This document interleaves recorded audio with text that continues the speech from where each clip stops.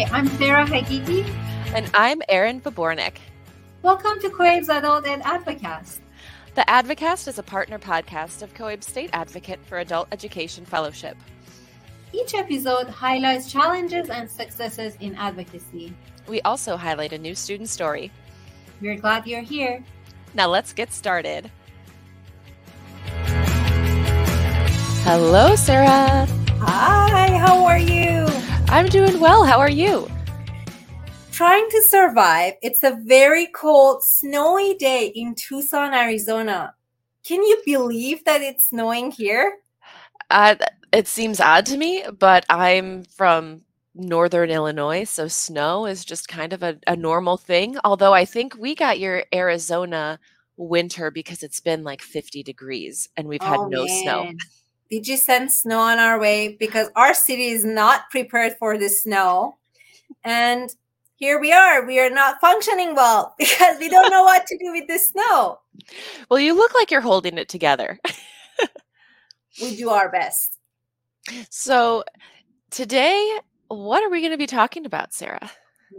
A very important subject. This is one of my favorite subjects. We were waiting to talk about diversity, equity, and inclusion, DEI, for a while. And we have wonderful guests coming in, and we're going to talk about DEI in this episode. Fantastic. And you recommended a couple of people to bring on today. Can you talk about why you recommended them?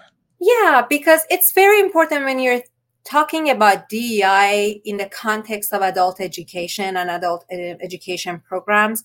It's good to have a perspective from an administrator. And it's also good to have perspective from instructor point of view. Their perspectives might vary based on the nature of the jobs that they have. An administrator needs to think about the bigger program, needs to think about staff, needs to think about students, needs to think about behind the scenes and what's happening, what things we should offer to our students, technology, and all the other opportunities that our students can have access to or not, and a lot of different issues. Instructors usually work with students and among themselves, so they bring different perspective. And we are hoping to talk to a student, and we hear from her and her perspective, and we are very excited about it. Absolutely. So our first guest that we're going to bring on is somebody who is pretty well known in COABE, who was part of the DEI symposium that occurred last year, the phenomenal Dr. Carmine Stewart. Oh, thank you. That was a nice introduction. Yes. Well, you are phenomenal. You gotta give a shout out where it's due. So welcome to the Advocast. Thank you. Welcome, Carmine. Thank you, Sarah. So we would love to turn it over to you and just have you introduce yourself to our listeners. So I'm Carmine Stewart, and I actually started in adult literacy as an instructor before moving into a program coordinator role. And I am now the vice president of programming at a program in Cleveland called Seeds of Literacy. And I'm also the moderator for the Links discussion group around diversity, equity, and inclusion. Thank you. I worked in this field I worked in the field for, it'll be 17 years in 2 weeks. So I started when I was 7, obviously. But I'm so happy. I actually was trained as a diversity trainer many, many years ago, over 20 years ago.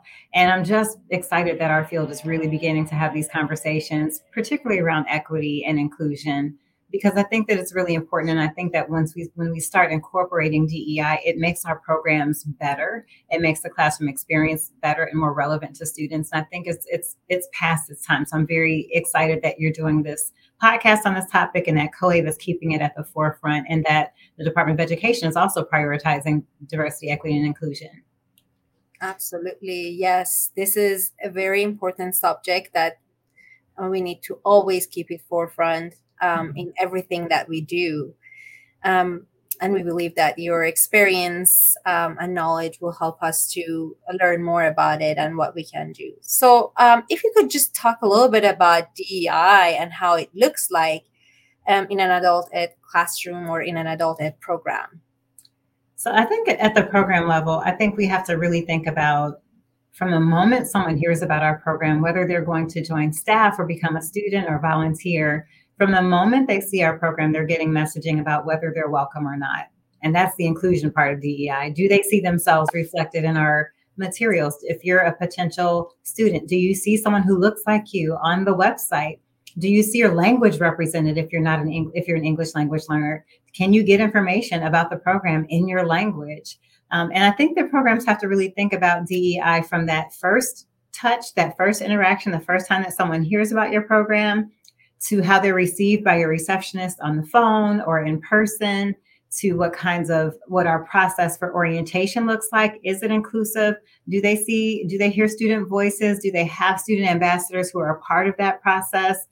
And curriculum and instruction, do they see themselves reflected in the curricular materials? Does instruction include diverse perspectives?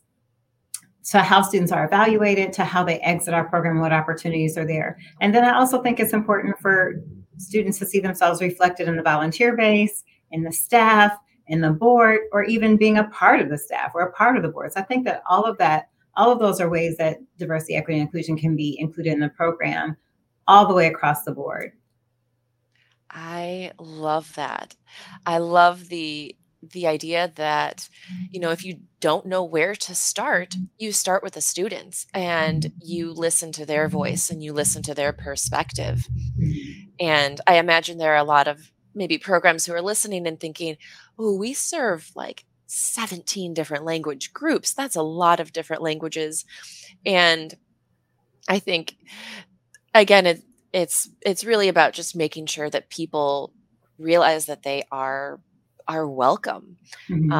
And I will give a shout out to Illinois, because our state director has made sure that like the marketing materials that come from our state funding agency, that they have been translated into every language of learner that we serve, right down to like Haitian Creole, right? Like we have making sure that it's there to kind of take some of that pressure off of the programs to do that.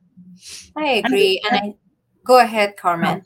I was going to say, I've worked with some educators in Massachusetts through COABE who've had similar challenges. And I think sometimes, it's wonderful if you can get the resources to have those translation services. But I think when you don't have that, what you can do is use your students, use your student ambassadors, use your program alumni to help ease that, to help maybe do some of that translation work for you, so that you have that welcome for every student who comes into your program. Yeah, that's what I was going to say also, Carmen. In our program, we have 34 languages spoken. We have students from all around the world, and sometimes our students even are not literate in their native language. So it will be hard for them to read something that, even if it is translated into their program, into their language.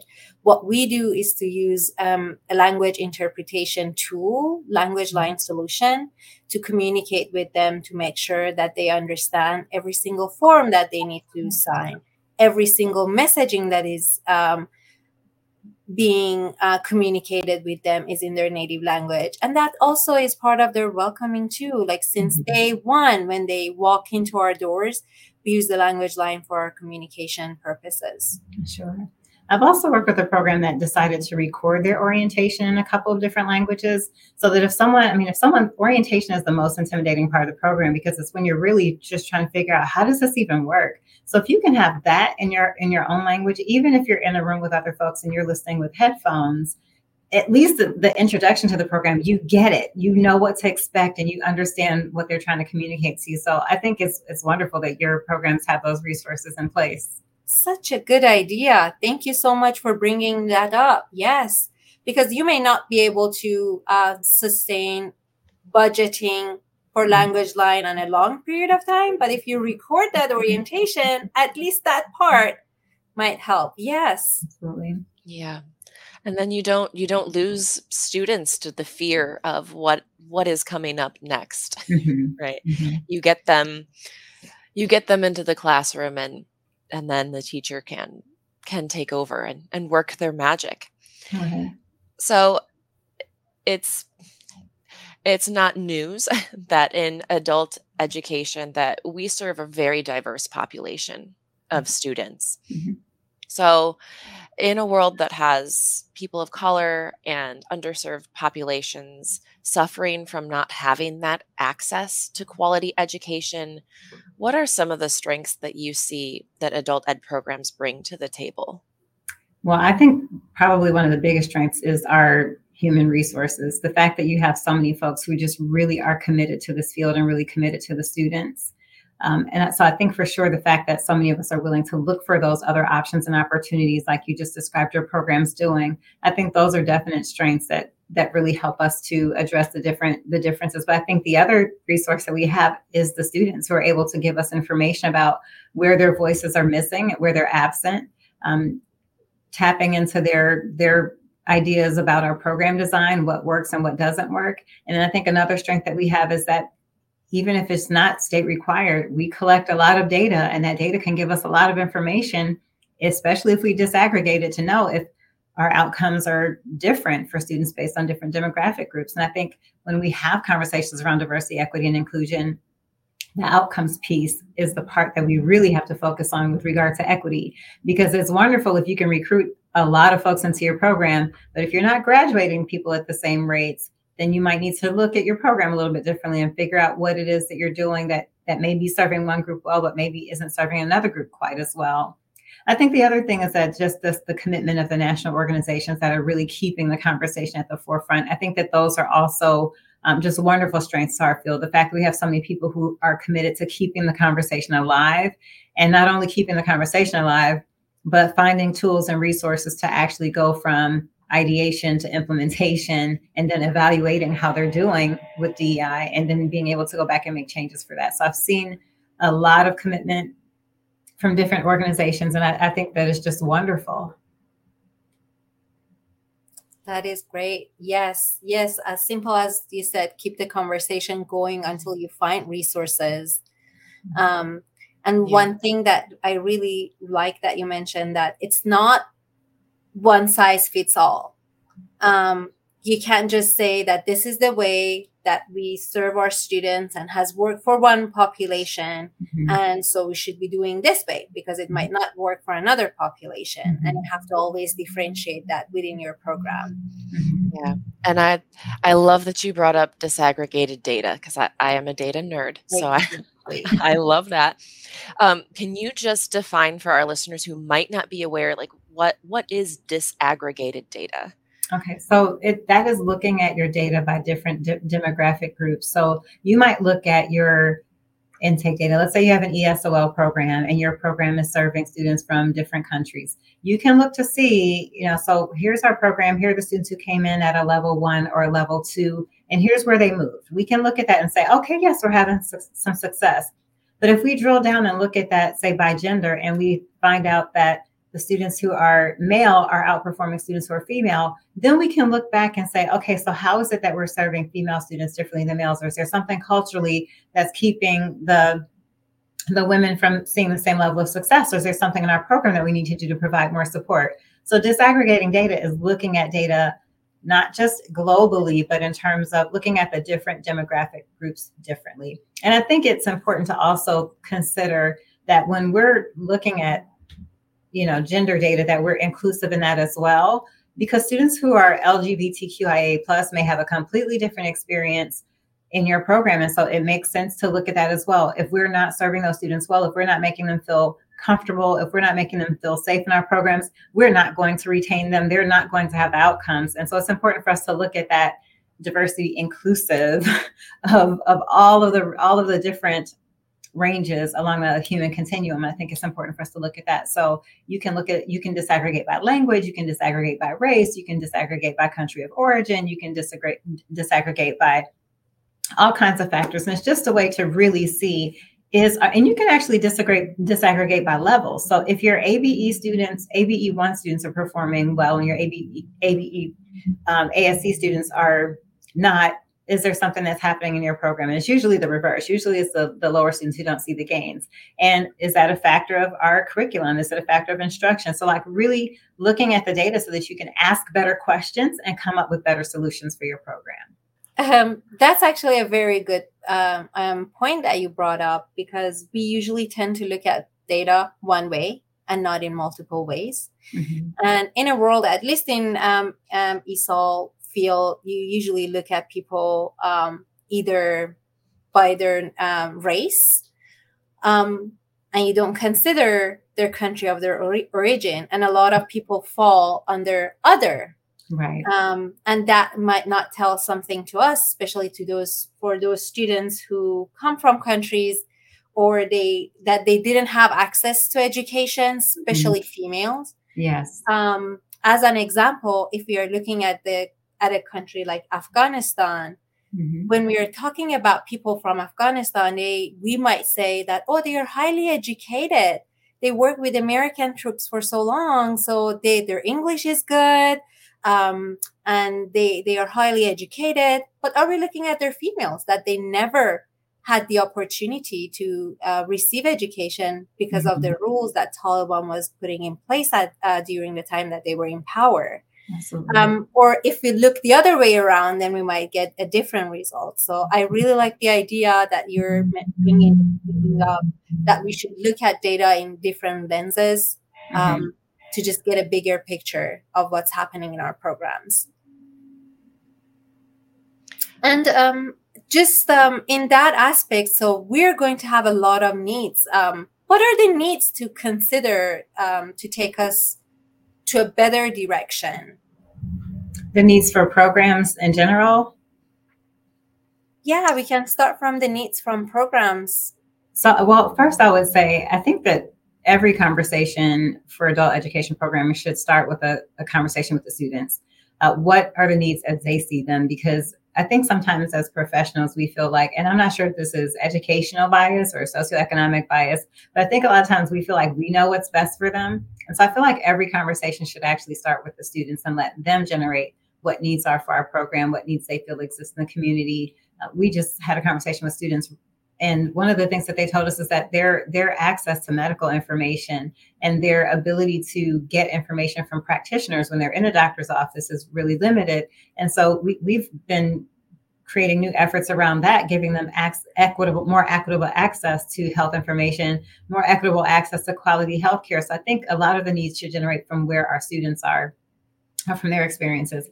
I think another need that's important at the program level is that we often talk about diversity in terms of our workforce, our tutor force, our board of directors. But I think one thing that we have to really think about is needing to determine what that looks like. What does it look like to have more diversity on our board? Setting a number, setting a goal, and then being willing to look at what strategies you're using to recruit people, what criteria you're depending on. If we're looking for someone to be in reception, do they really need to have a bachelor's degree to answer the phones, to enter attendance data? Or can we elevate one of our alum to be on the program staff? So I think that there are some of the needs that we have are just in examining ourselves and examining our own biases and examining our processes to see what we can do differently to make sure that diversity, equity, and inclusion are part of our actual practices. And then I think we also have to examine the existence of affinity bias, that it is difficult to diversify your staff if affinity bias, which is feeling more comfortable around people who are more like you. I mean, when we talk about the presidency, everyone says, "Oh, I could have a beer with him," right? Oh, he's very relatable, and we do the same thing when we're hiring new staff.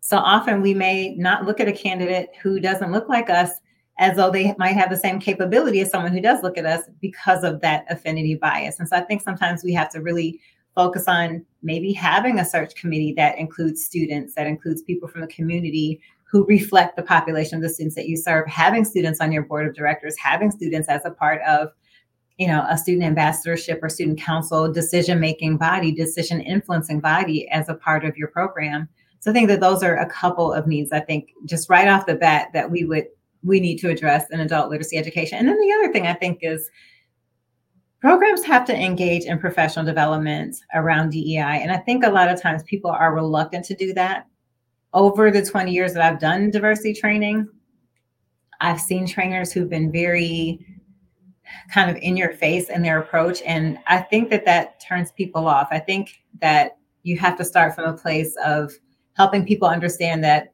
identity is something that we don't get to control. Our biases are things that are kind of imposed on us from the time that we're little, from our families, from our cultures, from our communities of origin, from our faith communities to the media, that all of those things influence our biases. And it's not that we're just horrible people who think things about people. And so I think you have to start from a place where people aren't feeling guilt, shame, and blame, so that they're open to receive, they're open to reflect on, okay, so how can I think about this differently? Or to say, hey, someone said that they were offended by my comment. Would I have made that comment to someone of my same gender, of my same race, of my same cultural background? And if I wouldn't have, what narrative exists in my head that made me make that different statement toward this person? And now that I've realized that, how do I act on that? What do I do? Do I re-narrate that story in my head? Do I go to this person and apologize? Do I read a book to make myself more knowledgeable? Do I search for TED Talk topics that are on that topic? Like, how do I do the self-work? And so I think that people are not going to do that self-work if we don't provide sustained professional development around DEI. And so I think that, I'm seeing that in our field, and I think that that's wonderful, but I definitely think it's something that we need to continue to do. Wow. That was a lot I'm going to be thinking about that all day. That's a lot of fantastic information. And Carmen, I know people will want to continue this conversation, and they're going to want to seek out resources. Yeah. So where can they find you, or where can they go to continue conversations about DEI specific to adult education?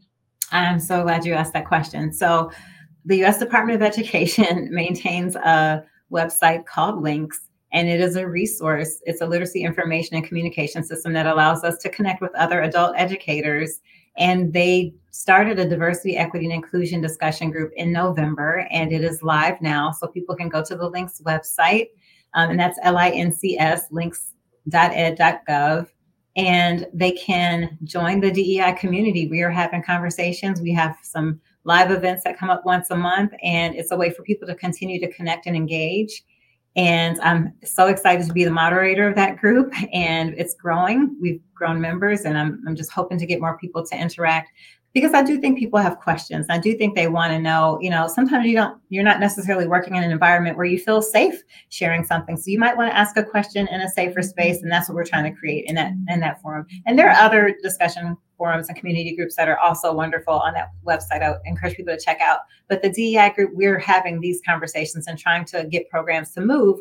And sometimes you may be the only person in your program who really has DEI as your priority. So it's nice to have other folks who have that and can provide support as you work to recruit more folks within your organization to join that conversation and to join that effort. I'm also on, I don't know, I don't use Twitter quite so much anymore, but I am on LinkedIn under Dr. Carmine Stewart, and they can always reach out to me too at drstewart@seedsofliteracy.org. And that's seeds, SEEDS, like you plant in the ground, OFLITERACY.org. Wonderful. And to all our listeners, we'll put links to all of this, links in the show notes as well, so that you can go straight to the community section and get signed up to be part of that group. Great. Thank you so much. Thank you for accepting our invitation and talking to us about this issue. Yes, this was really informative and really powerful, and I am certainly going to be seeking you out at COABE to listen to your sessions, because I want to hear more about what you're doing. So, thank you for mentioning that. Yes, please come see me at COABE. I'm doing 2 pre-conference sessions. We will show up in your live session sometime. All right. Thank you so much. Thank you so much. So we are going to take a short break, and when we come back, we will talk to Sarah? Cydnee. Cydnee is one of our wonderful instructors that you're going to get to know her shortly. Cydnee Sanders. We are excited to have her in our Advocast.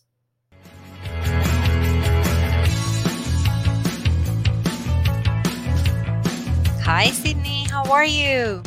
Hello, hello. I'm good. How are y'all? We're doing Good. good. Good. This is very exciting to have you here, Cydnee. I know where you're at, but tell our listener where you're at exactly. Yeah, of course. So I am currently in Cape Town, South Africa. I am doing a Fulbright English teaching assistantship for this year. So that is super exciting to be here. So I've been here about a month, and so still kind of getting settled and figuring out what exactly my project is and everything. But Oh that's where my I'm coming from. God. That's so exciting. Thank you so much for coming to Advocast, especially at this time at night. Thank you for accepting our invitation. Oh, thanks for Um, inviting me. This is exciting.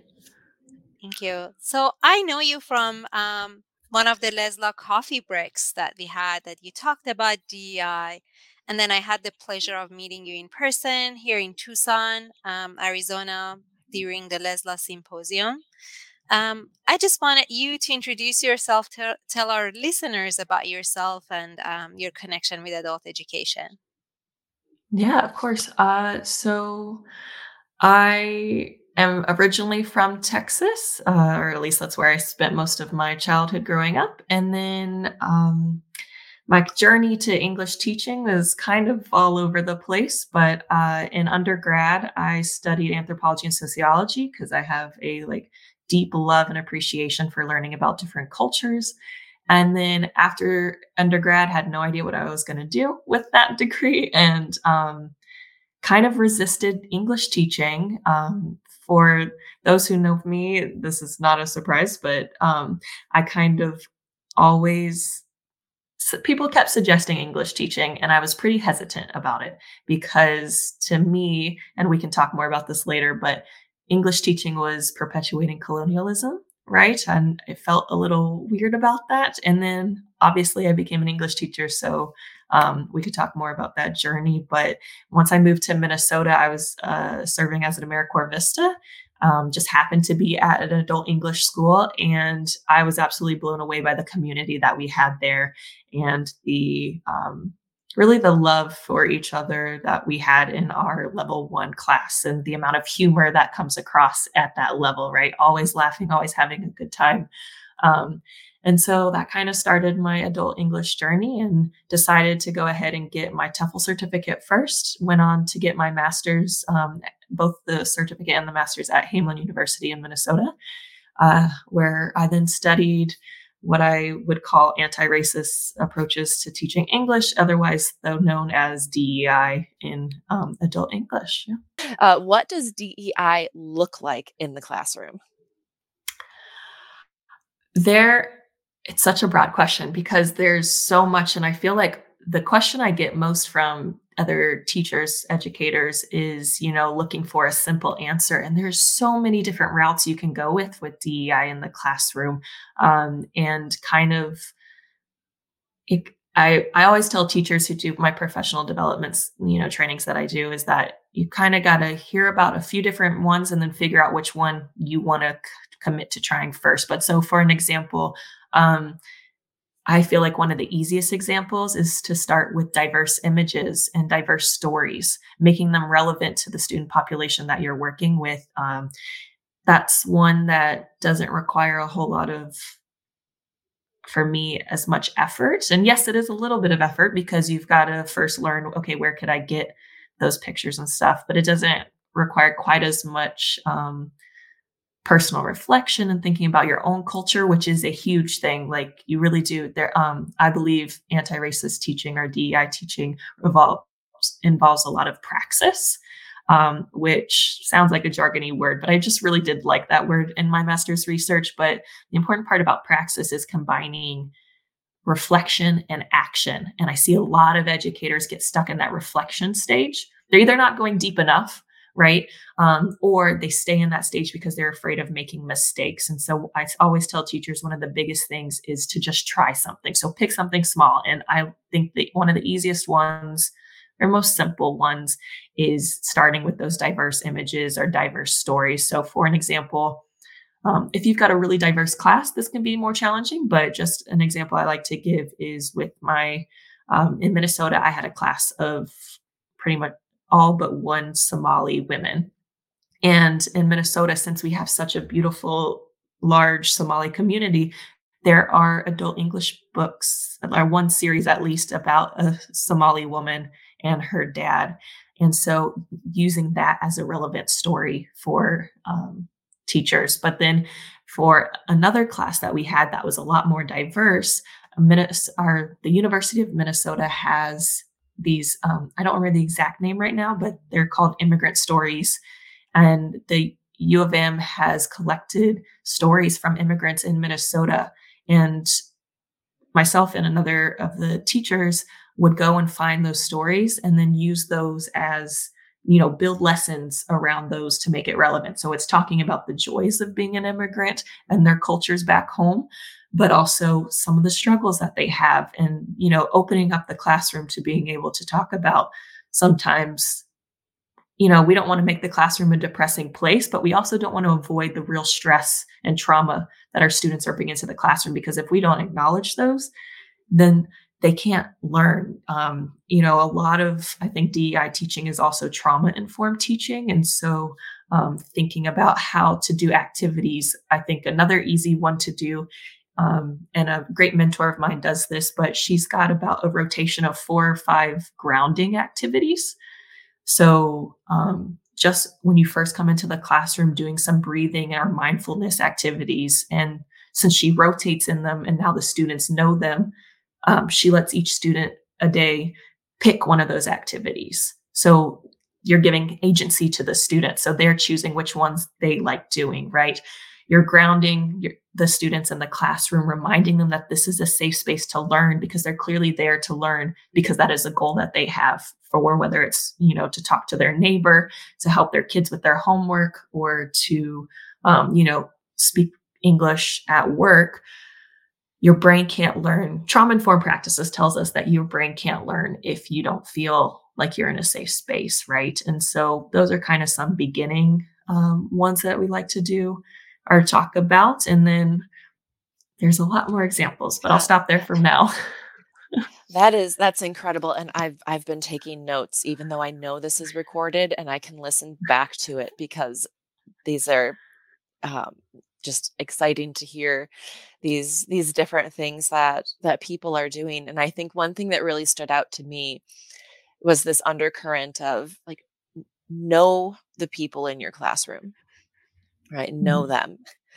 And that helps in choosing materials too. Like, I was looking for um, different stories, and I often go to the change agent because those stories, are written by students. And there was one that really fit like the grammar we were focusing on, and I thought that our students would really engage with. However, it dealt with a country dealing with war, and I had a student who had lived through that war in the country, and I said, that can't happen, right? Because this no longer is going to be a safe place for him if he's coming in and I'm exposing him to bringing up some trauma here.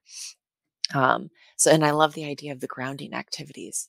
Yeah, such good examples. Thank you so much.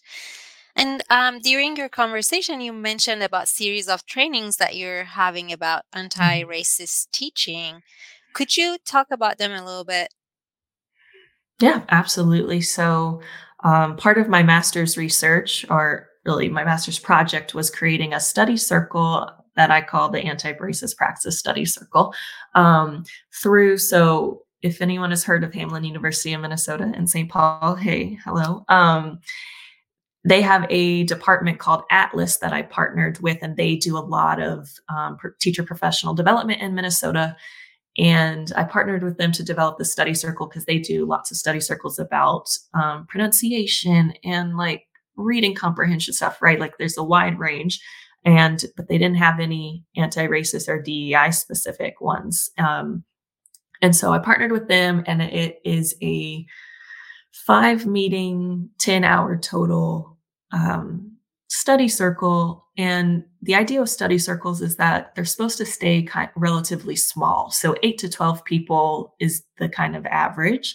Um, and it's about practitioners getting together to learn about new ideas, right? New concepts, to really talk about them, to discuss them, and then to, in a very collaborative way, figure out, brainstorm, how am I going to try this in my classroom, right? And to me, that is essential for anti-racist or DEI teaching. Is it is about collaboration. If you're doing this on your own, I think that's where that fear starts to come in again of saying, I'm going to make mistakes. I'm afraid of saying the wrong thing, right? So when you're doing it in collaboration with other educators, you realize a lot of people have the same fears as I do, and we can brainstorm about how to try it. And then when you meet the next month, because like to try to do them once a month, maybe, to give people really time to digest and try things. And then we're kind of unpacking, what'd you do this month? How did it go? What could I do differently next time? Because it's about that reflection time. It's about action and actually trying it.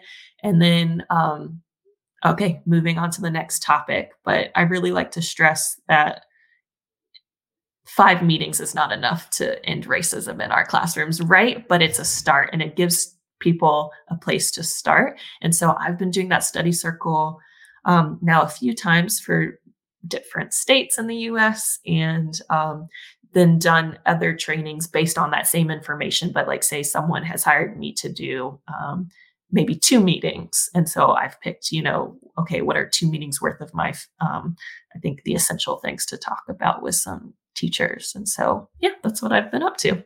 Oh, that's amazing. I like that you mentioned that we cannot solve racism in a meeting or so. But it's good to know that we can just start from somewhere and not be afraid of making mistakes. Yes. Yeah, that's what stuck out to me too, Sarah, is going back to Cydnee, what you had mentioned earlier about people who get stuck in the reflection portion because they're afraid of the action. And what if I do something wrong? Or like, how do I approach these conversations as somebody who, has not experienced what my students have experienced? Yeah. And in one of the conversations that I had with you, Cydnee, here in Tucson, you were mentioning that it's okay to make mistakes. You are going to make mistakes. And that is part of learning. That's part of learning process. Yes. And that is very important. Absolutely. I say this in every single meeting I do, but Maya Angelou's quote, oh gosh, and now because I'm on the spot, I'm not going to say the whole quote or whatever, but it is, do the best you can until you know better. Then when you know better, do better. And it is, I want a tattoo of it. I write it down. I look at it regularly as a reminder of mistakes are part of the process. They really, really are. And if we tell our students it's okay to make mistakes in the classroom, why don't we give ourselves that same grace, right? And so I really do try to remind myself of that often. Yeah. Beautiful. Thank you. It's hard. It feels good to hear that somebody who has been doing this work also still has to remind themselves of it. I think there's sometimes that kind of imposter syndrome of everybody else is doing this and I'm not, and I'm failing, and everybody else seems to be having an easy go of it. So kind of, I think that really speaks to teachers saying, no, this is hard work, and it's always work. Absolutely. So Cydnee, I want to bring another question to you here, which is, how does adult ed help our minoritized learners and populations access quality education? Yeah. What I think is great about adult ed is that there's lots of options for, the kinds of classes that we bring. So obviously English is a huge part of it, but also knowing that goes to pre-GED classes, right? And GED classes, giving learners options, lots of options to meet their goals. Again, I mentioned some different goals earlier, but some students really just want to be able to talk to their neighbors in English, right? Some students want to just be able to help their kids with their homework. Some learners want to go on, get their GED because they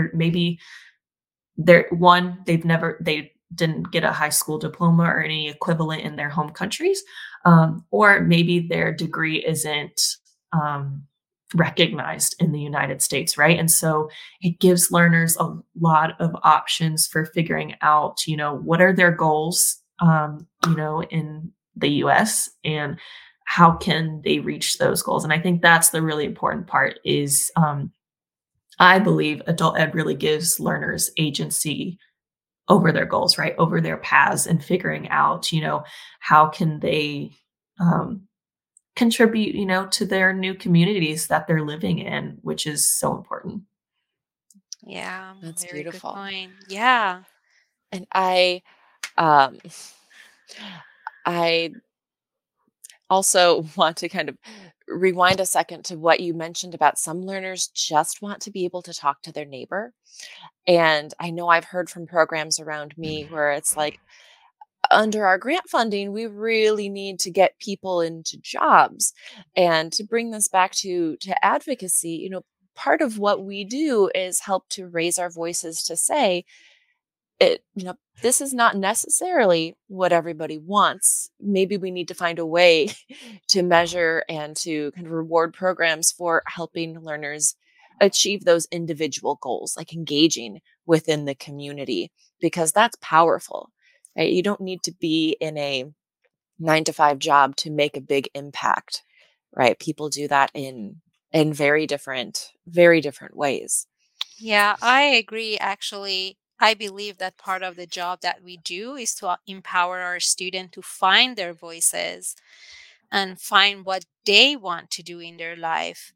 We are just providing tools to them, and then they figure it out from there. And then we are there to support them in any way possible. If the goal for them is to just be able to communicate with their children's school teachers, then that's fine. If their goal is to continue their higher education, then that's also a pathway that we can provide to them. If they want to get a better job, then we can provide support for that as well.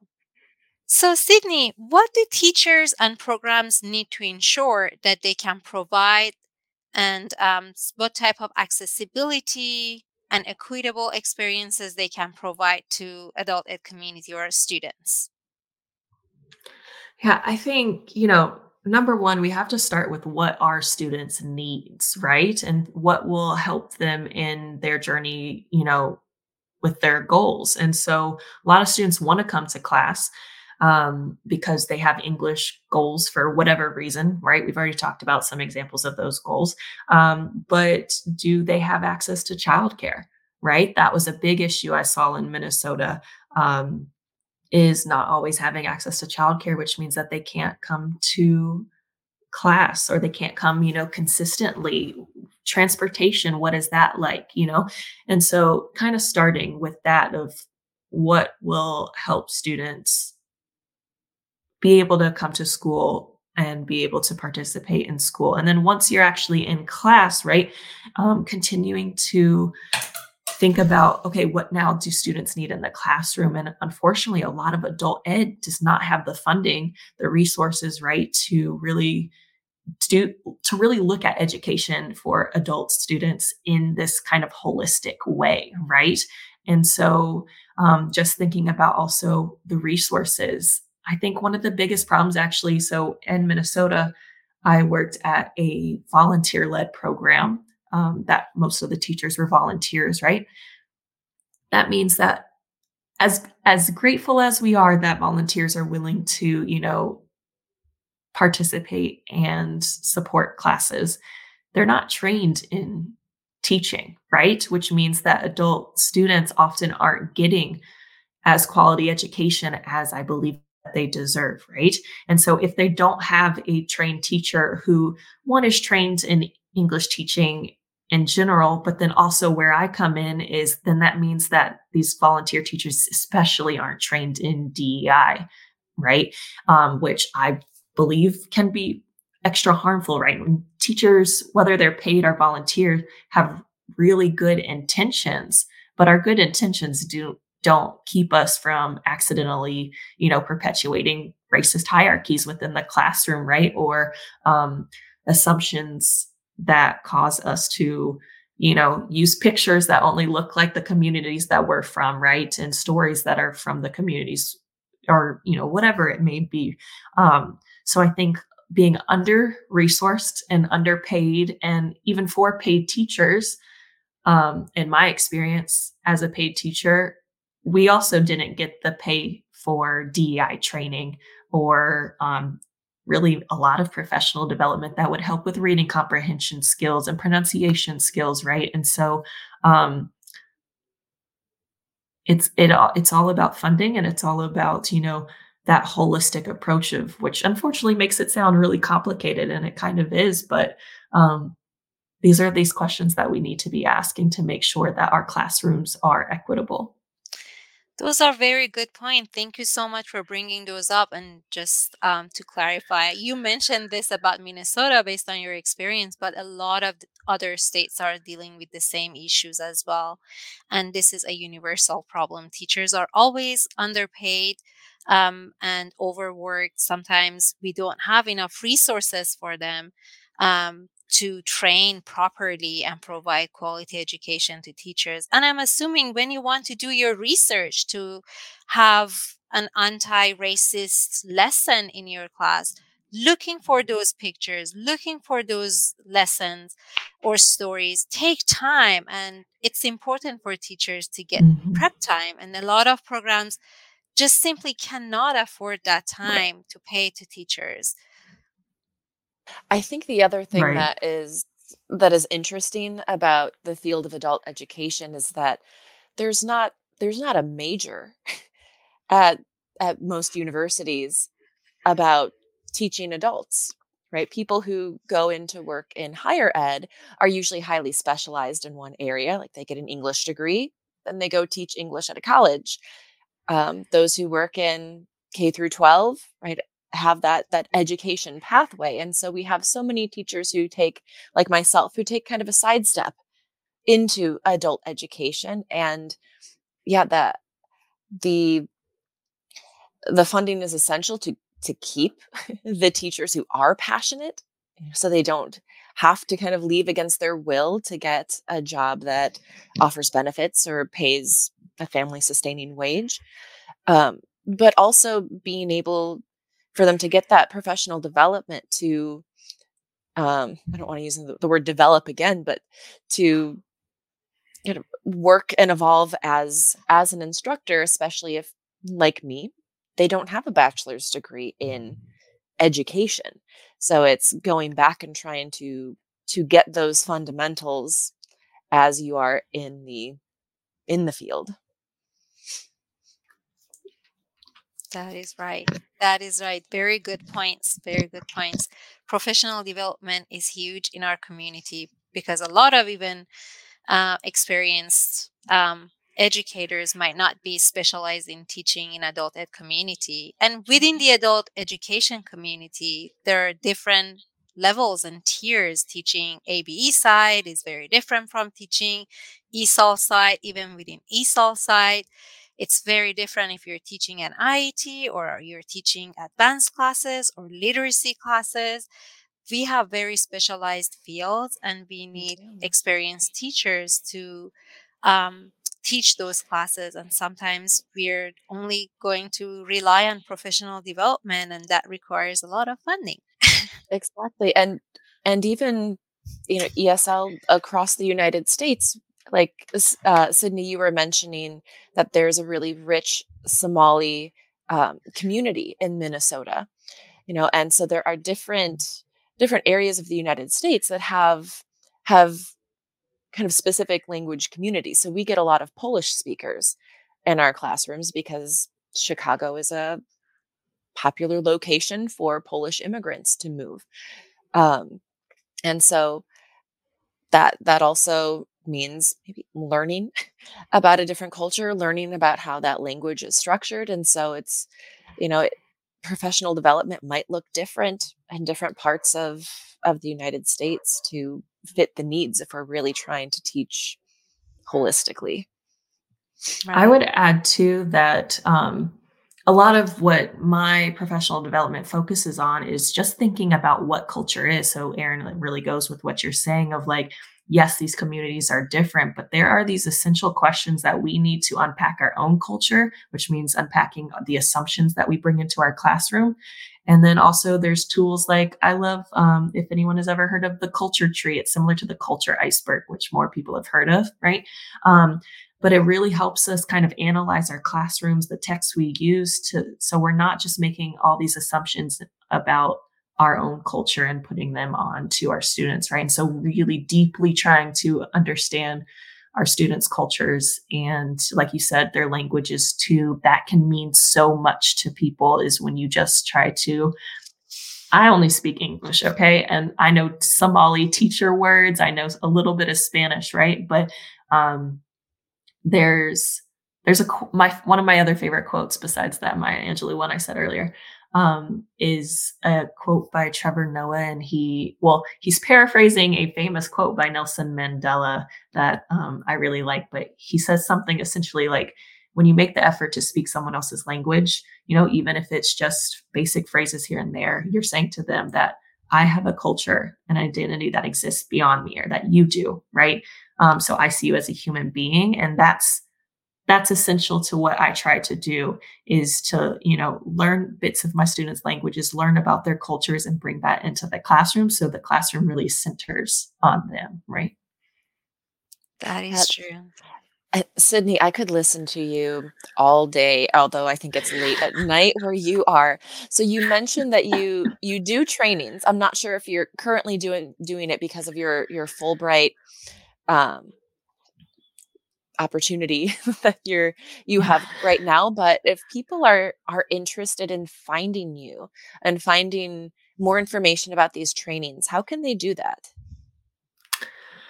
Yeah. So I wish I had a better answer for this right now, except for I just moved to a new country and I'm doing a whole new thing. And so I'm trying to kind of take a break. I can certainly share, y'all mentioned, sharing like emails or something maybe at the end. And so I can share my email to talk about questions. I don't know how many yeses I will give about doing trainings at this exact moment, but something that's important that everyone should know, and I'll share this link with y'all, so you can share it out. But my whole master's project is on, if y'all remember, I mentioned I worked with Atlas at Hamline University for the study circle, and it is on their website because it's not just about me doing these trainings. Like I made a whole facilitator's guide so that someone else can take this and go do it themselves. Like I don't need to be part of everything, right? And so I've put so many details. I probably did it too detailed. So I hope it's as user friendly as possible, so that people can also just go and, get one other teacher at your school, or, if you can recruit the whole crew, that's great too. But that's also something important, as right now, as I'm trying to focus on some downtime to really live in the moment here in South Africa. That's another option too. Thank you so much. Yeah, Thank I you. I respect you protecting your space. I'm And trying. I'm working on yeah, it. it's tough to to undo that constant busyness. So we'll definitely share that information about Atlas at Hamline University so that people can look at those notes and those facilitator notes and really reflect on everything that you've offered to our field. And thank you for adding Trevor Noah. It was appropriately fit while you're in South Africa. So I good. know. Thank you. I was like, I shouldn't mention him, but I guess I did, so it's fine. It was good. It was good. Thank you so much. Thank you for being here with us today. Thank you for the good conversation. And we wish you luck, and I hope you enjoy your time in South Africa. Oh, thank you. And again, I really appreciate y'all bringing this conversation to, a broader community, because it's so essential for us as educators to be talking about this in adult ed. So thanks for what y'all do. Thank you. Thank you. So we are going to take another short break.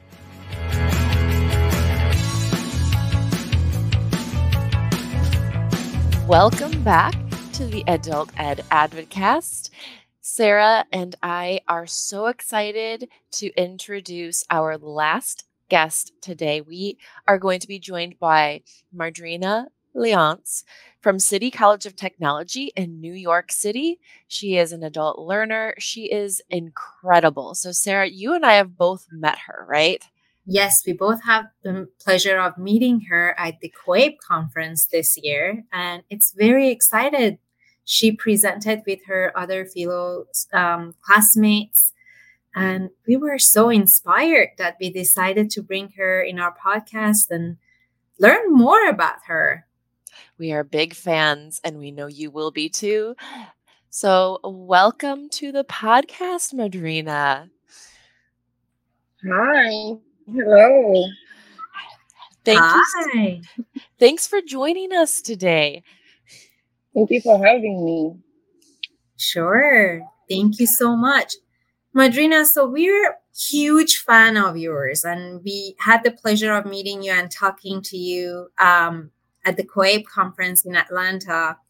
But for our listeners and viewers, could you please tell us about yourself, who you are, and what brought you to adult education world? I'm from New York. I'm originally from the Caribbean, St. Lucia specifically, which you all need to visit. And I like 5 years ago, I came up to New York. So then I'm the type of person to be ongoing, determined to further myself career-wise, because I want to become a nurse in the future. Okay. And me getting into being an adult learner, getting towards my future and stuff is one of my goals, what I want to be.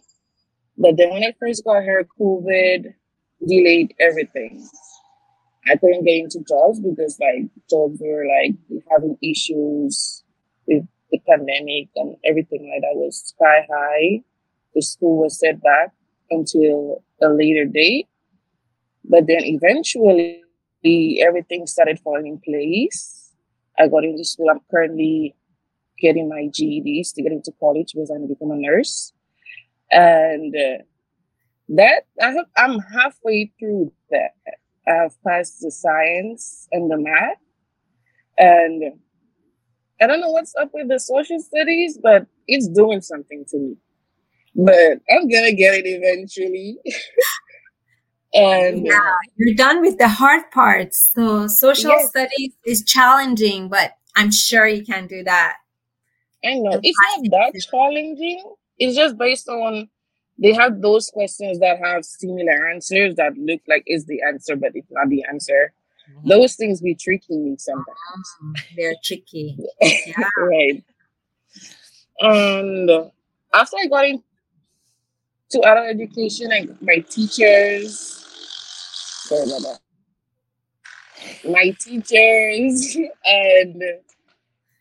made me comfortable, and I guess some of them, well, not some of them, I don't have much, but all of them made me comfortable, especially the one who made me meet you, Sarah and Aaron, at Atlanta, who is one of my motivations into at least getting there, because he has a different way of teaching from the DED teachers. He gives you an open mind as to how to view any topic, any question, whichever way you choose. It's just a place where you could just be open-minded as to see questions as they are, because there are many ways to one answer, long, short, whichever way you choose to get it, but there are many ways to get your answer. So I hear you talking about this teacher as a mentor, but do you want to give him a shout out by name? So all the listeners know? Well, his name is Eric Appleton. Our dad on this trip. He was a daddy. Yeah, he took care of us. He was amazing. And you are And talking about the trip in Atlanta. Tell us about it. How did you end up going to Atlanta to COABE conference? And you presented there and we were there. Could you tell us what you presented on? yes, I was about to get to that because being in Eric's Appleton class gave me the opportunity to reach to Atlanta because he chose a few students from that large group. I think there was like 100 or something students that he needed help with. So he chose some students who were dedicated to his class, like always participating and stuff, to be class leaders. Not like he needed teachers, but he needed students to help with like breakout groups and stuff like that. So then he reached out to a few of us. And when he reached out to me, I didn't know what to think of it. I didn't study the first time. I was like, why would he want me to be a class leader when I think I need help myself? So then I left it alone. But then he hit me up again for a text message. I was like, no, I need to at least take it into consideration. So I was like, okay, I'm gonna try it. I'm gonna accept. But then after I accepted, it was like easier than I thought because I didn't have to be an actual teacher. I just had to like help certain students maybe if they were just a little off, but they self knew certain parts of the math. It's not like they didn't know. And then that led us to creating our own meeting with the COABE. We had our own presentation about us being the class leaders in his group and our experience and how we felt and the benefits of it. And then we benefited confidence, learning how to interact with people better for them to understand and stuff like that. At our conference, I was extremely nervous. I didn't know what to expect because that was our first time actually presenting. That's like a big deal. And with Sarah and Aaron making us feel like celebrities, and it's like even more like we should do something. We should be like, okay, it should be the best because everybody have high expectations for us. But then it turned out to be good. It went smooth and well, and I was surprised for the turnout. It was well, like we expressed our views and the questions, and everybody was just so engaging at that Atlanta conference, and we were treated like royalty. Actually, we felt like Mr. and Mrs. Bill Gates, or the Queen in England, the late Queen. Sorry. Well, you were celebrities. Your session was so incredible. Like it was fun to be in the audience and to actually engage, and you kind of showed how you managed groups. And then like there was laughing. I cried. Like Sarah, I think you cried too. Every single person was in tears. I can guarantee you were the superstar of the whole conference. I think this is one of the first times that we have a group of students come and present like this. And we were so excited because all of us, whatever we do is for the students. And it's amazing to see how strong and independent students become, that become such great presenters. Now that you're back from Atlanta, you're back in New York, you are in classes, you're studying to pass that social studies test that you are going to pass. Thinking back on that conference in Atlanta, has that had any impact? Like what impact has that had on your return to classes?